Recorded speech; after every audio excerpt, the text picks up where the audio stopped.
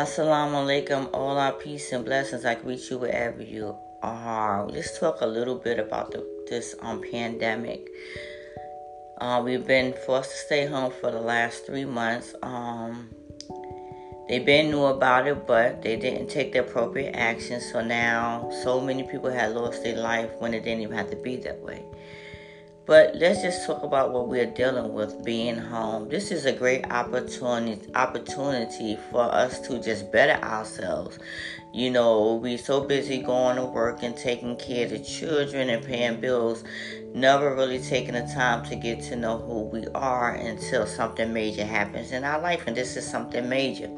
While sitting at home, instead of spending time watching TV, lounging around and eating unhealthy foods all day, you can be writing you an ebook. You can write a book to be published. You could be if you're a singer, you could be working on some music for yourself. If you're into sewing, you can be working on fashion. You could be knitting.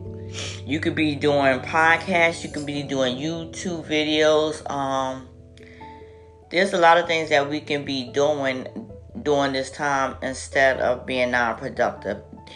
It's all about survival right now. So this is a good lesson to be learned during this pandemic.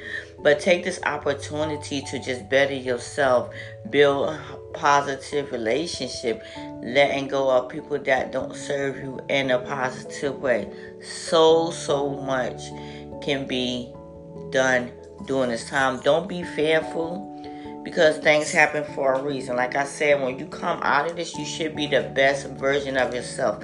You should be authentic, your true self. Stop being afraid to do things for yourself. You must take care of you. You understand? It's very, very important. You can start eating healthy. You could be fasting. It's just so many opportunities that you have right now. Take heed to that.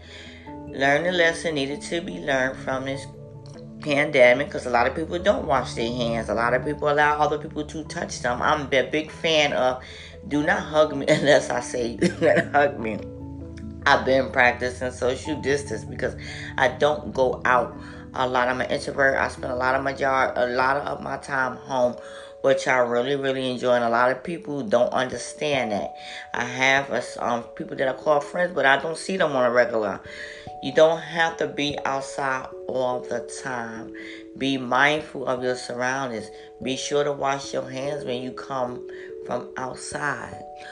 I work in early childhood education. I'm a Head Start teacher, so I've been washing my hands for the longest. That's been a practice because we work with children and we teach our children the same thing. But stop allowing people to just touch you, because you don't know what people may have. And I'm not being funny, I'm being real. Sometimes you get sick because you you allow someone to be too close to you and they done talked and the droplets done got into the air near you, and then you breathing in and then you sick. So really practice social distance even after this pandemic is over. But like I said, just take this time to become a better you and doing the things that you have been putting off. God is Hadia, keeping it real.